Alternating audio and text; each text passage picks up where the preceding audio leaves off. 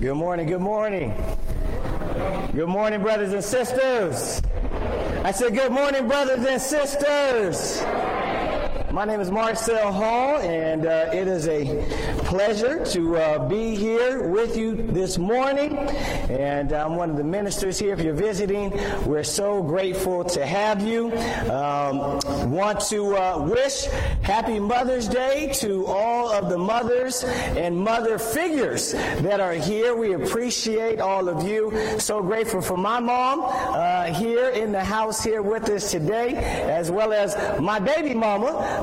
She's also here as well. No, she is my wife, okay? She doesn't like it when I say that joke, but it's been about 16 years, and I keep saying it there, okay? Well, actually, no, I've been only a mom for 10 years. So the last 10 years, I've been saying that. And so want to welcome all of you who are watching online as well. Thank you so much for joining us. We are grateful that you are with us here this morning. You know, we are starting a new sermon series. Well, let me tell you this for the kids. Sorry, for the kids, here's the word of the day, okay? And so, word of the day is obedience or some form of that. Obey or obeyed. Make sure you tally that in your journal, and there is a nice, sweet prize, Tina, in the back for them. Is that correct? We still have prizes for them? Treats, excuse me, not prizes, but treats. And so we have treats for you in the back afterwards. And so make sure you tally those. Don't try to do it at the end and say they only said it 7 times. That won't work, okay? And so we want to make sure that we're having a good time together this morning. We're starting a new sermon series today called Models of Faith.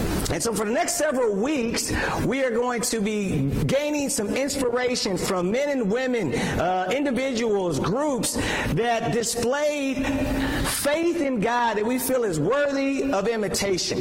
And as we examine these individuals and these groups, we will always know that they are flawed, just like you and me.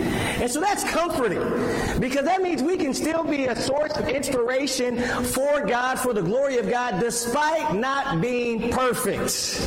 Can I get an amen to that? And so as we examine these things, and we're going to each week take a different angle as we look at their faith. And so we might look at, well, for example, today we'll be looking at lordship. And the lordship in that aspect when it comes to our faith and our walk with God. Let's go ahead and let's pray before we get into the scriptures. Father in heaven, thank you so much for today. Thank you so much for the scriptures. Thank you so much for your belief in us. Thank you for us being allowed to be a part of your greater story. And God, as we, over the next several weeks, as we examine, as we look at what you did in and through people's lives, God, help us to remember you are always the hero. But God, help us to receive the message you want us to receive. Help us to dive in and dig in deeper into our faith, to grow in our intimacy with you, to grow in our convictions about your will, and to grow in our loving commitment to you and to those around us, to those in the church, and then to those in our schools and in our neighborhoods. Father, I pray for you to speak today. In Jesus' name, amen. Turn over in your Bibles to 1 Samuel chapter 1. Turn over in your Bibles to 1 Samuel chapter 1. And we are going to look at Hannah and Samuel. Hannah and Samuel. Some of us might know who they are, some of us not, but we're going to give you a brief understanding so we can enter into the context correctly of what's going on. And so God's people have been, this is under the Old Covenant, in which we see in the Old Testament, God's people have been in the Promised Land for a number of years, and they've had leaders in which they call judges, and God's people had a lot of ups and downs in their faithfulness to God. And at this point in time, their spiritual leader is Eli, and what's going to happen here? So I'm going to go ahead and spoil some of the story for us. Is you have Hannah is a mother, and she's married and she's barren. She can't have children, and she's in despair about this. And there's some ridicule that she faces close in her own household about not being able to have children. However, God blesses her with a a child in Samuel. And Samuel becomes the leader for the nation of Israel, who appoints and anoints the nation of Israel's first two kings in Saul and David. And so we're going to see something here in the dynamic of their faith and their relationship that we see in Hannah, that we also see that gets translated or that gets passed down onto her son Samuel, and therefore it gets passed on to you and I. Amen? And so over in 1 Samuel chapter 1, we're going to read here in verse 10. It says, "In her deep anguish, Hannah prayed to the Lord, weeping bitterly. And she made a vow, saying, Lord Almighty, if you will only look on your servant's misery and remember me and not forget what your servant, but give her a son, then I will give him to the Lord for all the days of his life, and no razor will ever be used on his head." As she kept on praying to the Lord, Eli observed her mouth. And so they went to a city called Shiloh there, and so they're in the place of worship. And again, Eli's the leader, and so he notices this. It says, Hannah was praying in her heart, and her lips were moving, but her voice was not heard. Eli thought she was drunk and said to her, "How long are you going to stay drunk? Put away your wine." I just love the Bible's realness, don't you? He's like, man, this woman is drunk. What's she doing up in here? How long are you going to be up in here, drunk lady? Can you get up out of here, right? That's his thoughts. And so that makes us also go, man, I need to be careful how I observe a situation. I might incorrectly observe somebody sometimes. I might think somebody's off, or somebody's mean, evil, or whatever the case, by their looks, or maybe by an interaction or something that might be peculiar, but that might not be the full story. But that's a sermon for another day. Let's continue reading. In verse 15, it says, "Not so, my Lord," Hannah replied. She says, "I'm a woman who is deeply troubled. How dare you call me a drunk in God's house?" Oh, I'm sorry. That was Marcel's version. "I have not been drinking wine or beer. I was pouring out my soul to the Lord. Do not take your servant for a wicked woman. I have been praying here out of my great anguish and grief." Eli answered, "Go in peace, and may the God of Israel grant you what you have asked of him." He has a turn in his life, right? He has a change of heart and a change of view. But it says, she said, "May your servant find favor in your eyes." Then she went her way and ate something, and her face was no longer downcast. You see, we have here with Hannah, and we'll see in her son Samuel, we see a couple of things that are really helpful for you and I as we examine their faith, as we see God work in their lives. And there's two attributes that we want to focus in on today, and that's their reverence and their obedience. And we see it already here in Hannah, in her reverence for God and her willingness to obey God's will for her life. But we're going to do something different today. Can we do something different today? Can we try something different today? Chad, I know you like to try different things. And so we're going to try something a little different today. As you can see, I have a couple chairs up here. And so I'm going to call up Karina, my wife. Karina, can you come up on stage here with me? So we're going to try something different today. And if it goes great, hallelujah. If it doesn't go well, blame Chad. We're going to try something different today, and we're going to observe from the scriptures. We're going to gain a lot from God's word, and we're going to see how our faith can grow in our reverence and obedience to God. But I'm going to do a little interview of Karina Hall, okay? And so she's going to share, because as we were talking about this week, she started sharing some observations she had that I felt was dynamite. And I felt like, you know what? It would be good for us to go ahead and have you be able to share your observation to what struck you, and then we can make some applications ourselves. Amen? Are you guys with me here? All right. And so, also, this gives me a chance to go back to my journalism days. I was a broadcast major in college, so I'm really a journalist by trade. So this gives me a chance to get my 60 minutes on, okay? All right. So if you don't have fun, I'm having fun, okay? All right. So let's go ahead and let's get into this. Amen? All right. Oh, I'm sorry. Let me set you up here.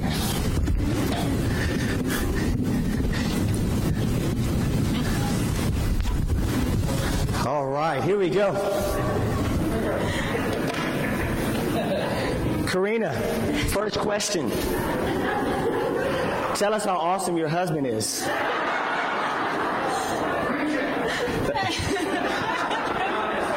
She's so speechless that it's without words. No, could you actually tell us how long have you been a Christian? You can even share how long have we been married. I have been a Christian now for 20 years, and we've been married for 15. 15 years. How many kids do we have? We have 3 kids. Sanaya is 10, Desiree is 8, and Dominique is 3. There you go. We're hoping he makes it through service today. Amen, amen. And so we will ask you that first question again at some point. So, but let me ask you this: How do you see Hannah's reverence for God? Share with us, please. So I love the story of Hannah, and I think she's always been an inspiring role model in the faith for me. But I think that doing this study, one of the things that stood out to me was just how in her battle with infertility, insecurity, and grief, she went to God. And not only did she go to God and complain or be bitter, but she went to God, first of all, praising Him. It says that she starts off her prayer with Lord Almighty. And so already there's an acknowledgement of who God is and who His goodness. And then also there's a reverence to understand that I have to give of myself. And so she's willing, she makes this commitment that I will give, if you give me a son, God, I will give him to the Lord. I will give him to you. And so there's already this submission to Him in prayer, so much so that she leaves and goes on her way no longer downcast. And that's a powerful prayer to me. If you can pray that kind of prayer and you feel after your prayer that you can walk away no longer downcast, to me it shows her reverence in her trust and in her submission to God. And so what about Samuel? I know there's a couple of scriptures here that we see Samuel's reverence in prayer. And so please, for your notes, write these scriptures down so you can look at these on your own there. But what do you see about Samuel's reverence in prayer?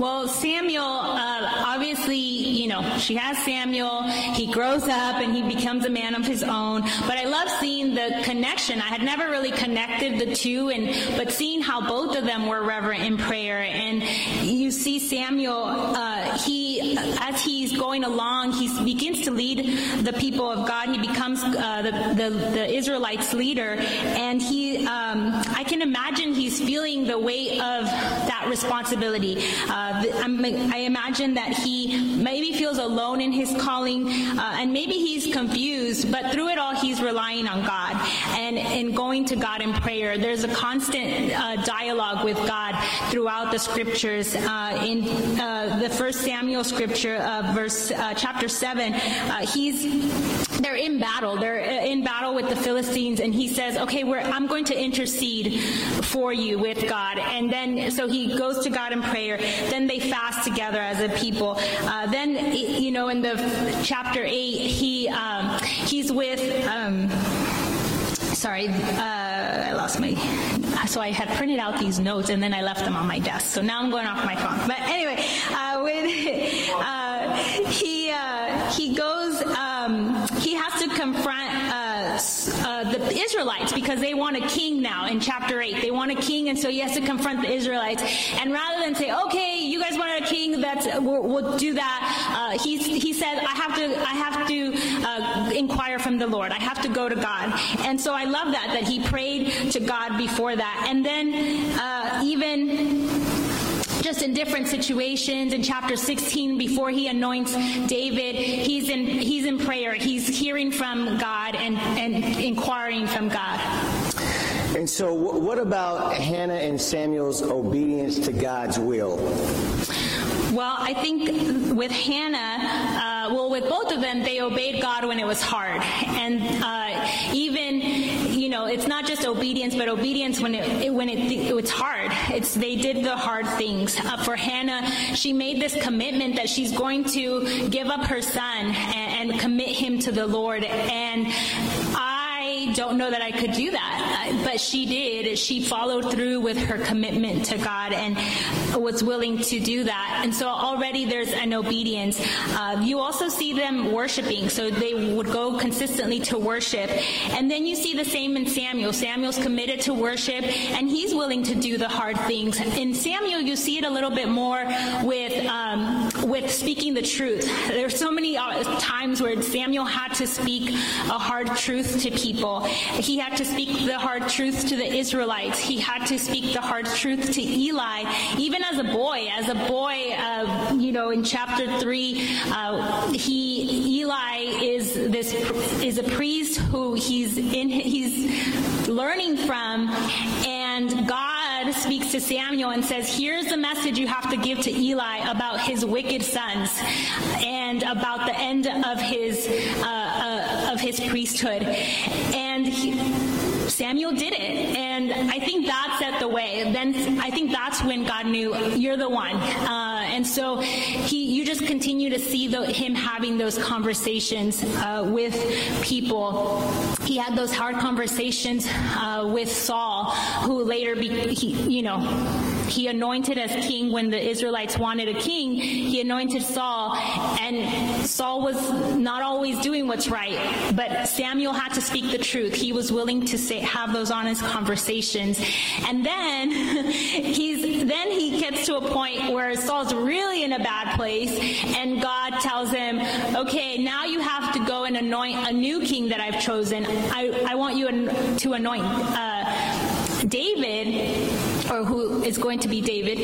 And Saul says, what? Like, what don't you understand that I can be killed? He says, but Samuel said, how can I go? If Saul hears about it, he will kill me. And that idea that was not just an easy task. It's easy to read over that sentence, but I see how much Samuel was willing to do the hard things and to obey God, even when it was hard, even when the consequences were big. And we see this in 1 Samuel 3:1, right? In those days, the word of the Lord was rare. There were not many visions. And so we see Samuel being able to stand out despite being a part of very few. And so that's tough, right? To be able to do what God wants you to do in a time where most people are not following through, acknowledging that. And so that even shows Samuel's obedience even more. So let me ask you this. Please share, why does this inspire you?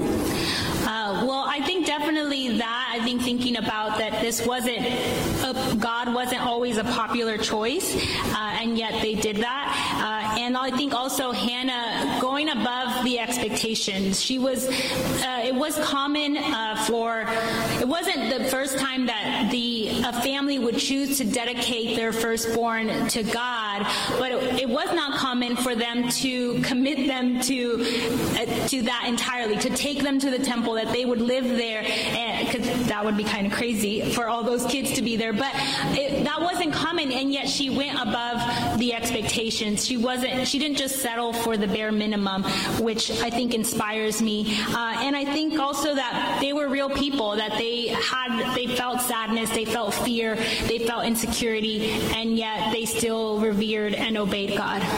And so their reverence and obedience, how does that help you today?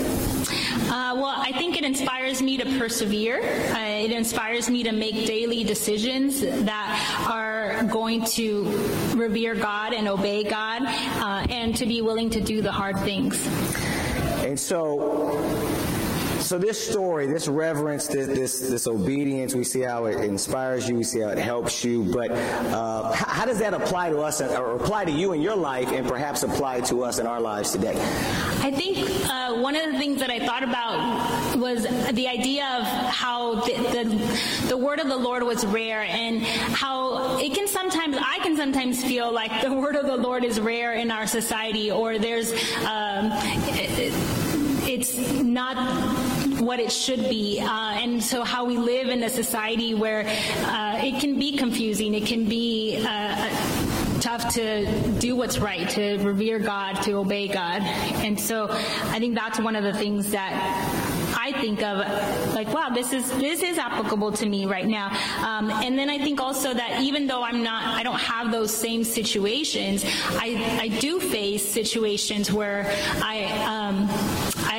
have insecurities, or I have things that I'm worried about, and so forth.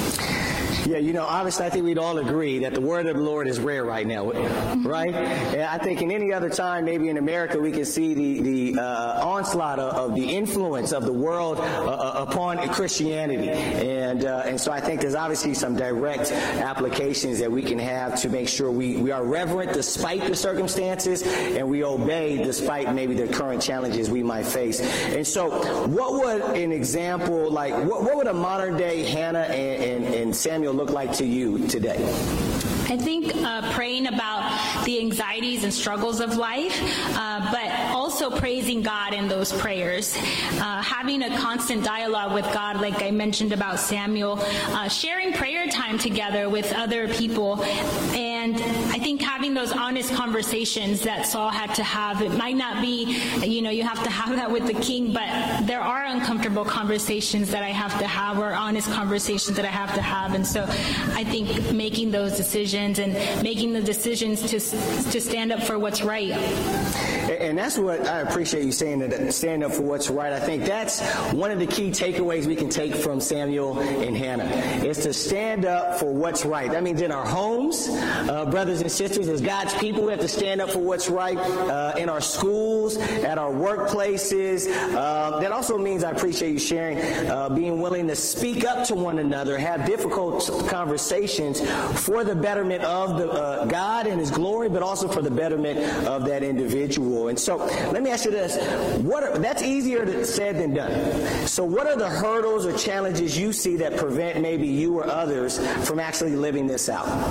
I think one of them is my desire for comfortability. I want to be comfortable. I also want to be happy, and that's what I think the world tells us. We want to be happy. We should be. We deserve to be happy. And so I think there's also a misconception of what happiness or what peace is. And so I think sometimes those things can affect me in how I view life. And so from your observations and your study of this here, what is one action step you're going to take? I want to really grow in pouring out my soul to the Lord. That phrase stands out to me.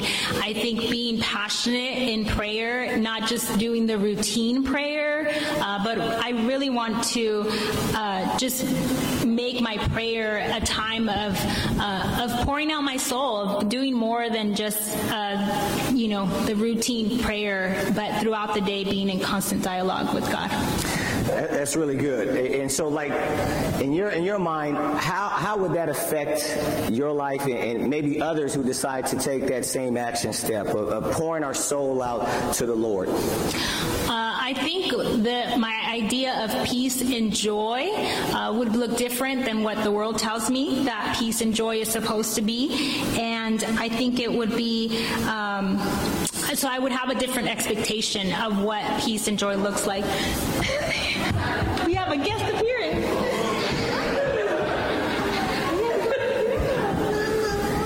This is not part of it. Peace and joy looks different. This is live on Facebook. You see, this is not recorded. Amen. Amen. Dominique, you stay over there, okay? You obey, okay? All right. Sorry, y'all. You entered the hall's home for a quick second. Peace and joy. I think it also would give me a confidence. I think I see Samuel and Hannah having a confidence. And so I feel like if I really changed that, I would really have a different kind of confidence. And I think also the blessings that come from obedience. I see Hannah and Samuel were blessed by their obedience. Hannah had more children. Samuel, it says, he was respected and he grew in stature in the Lord and in favor of the Lord. And so I see also God's blessing blessings in all of this. Amen. Lastly, any other insight that you had from this passage? Okay, this is my favorite part about Samuel and Hannah because so at the beginning it says that Hannah's home is in Ramah or Ramah. I'm not sure how to say that, but that's where they live. And so we know that she has to take Samuel to Eli in Shiloh, and he lives there. But I love that as an adult, later in 1 Samuel 7, it says that Samuel always went back to Ramah where his home was, and there he also held court. And I love to think that he always went home to his mama. I'm sure he did. There you go. You know, Karina shared some things that I think are not only helpful for Karina Hall, but I think for all of us. I think all of us, if we were to think about the reverence and obedience that we see from Hannah and Samuel, we can draw to some similar conclusions. But I really want to encourage all of us here to not just observe what maybe Karina observed, but to allow it to take root and study this on your own. But most of all, I believe to make some choices today, to take an action step this week in pouring out your soul to the Lord.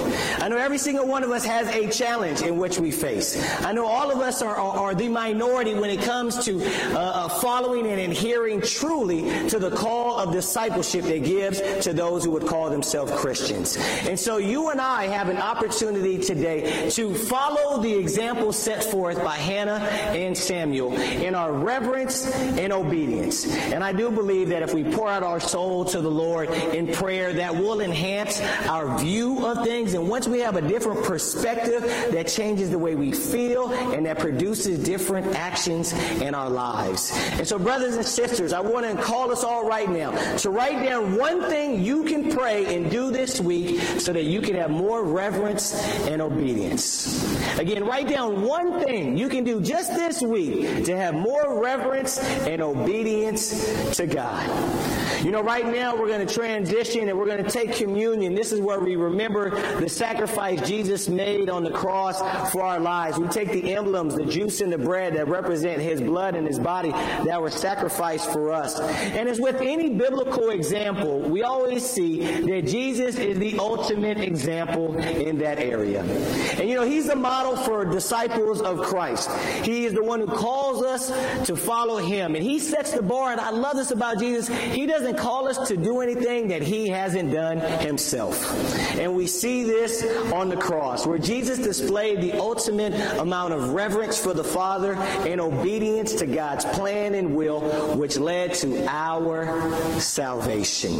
And so as we reflect on this, let it move us to action this week so that we too can follow in the steps of these models of faith and we can grow in our reverence and in our obedience. Let's pray. Father, thank you so much for the example that we saw here in Hannah and Samuel, but thank you so much that really it's a foreshadowing of Jesus and how he was totally in reverence to you and your will, Father, but in submission.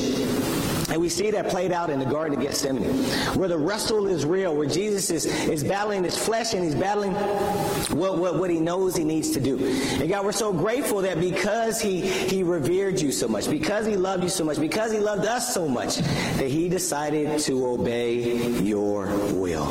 And because of that, God, we are here on Mother's Day worshiping you. Because of that, many of us can claim that we have salvation. And God, we are grateful for that. Because of Jesus, we have the opportunity ourselves to be an inspiration for others as well in the faith. We pray all this in Jesus' name. Amen.